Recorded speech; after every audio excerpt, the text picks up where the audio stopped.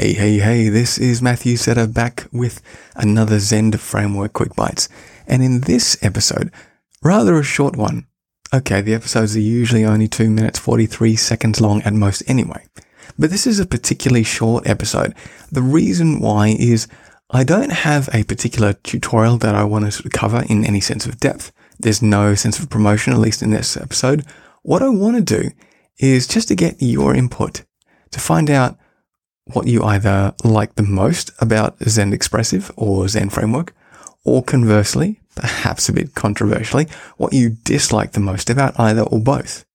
The reason for that is I'm trying to get a more hands-on, more tangible sense of, where you want to go, where you want to learn, what you need to learn, what you could do better by learning. So therefore, if I know that, I can then cover that in a tutorial or a series of tutorials. So if you could share with me your thoughts, both positive and or negative, by tweeting me at ZFMastery on Twitter. That's at ZFMastery.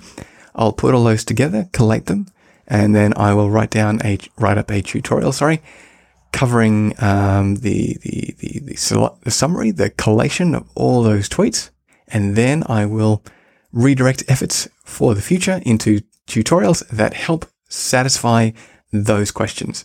So tweet me, whether positive or negative, at ZFMastery, and let's go from there.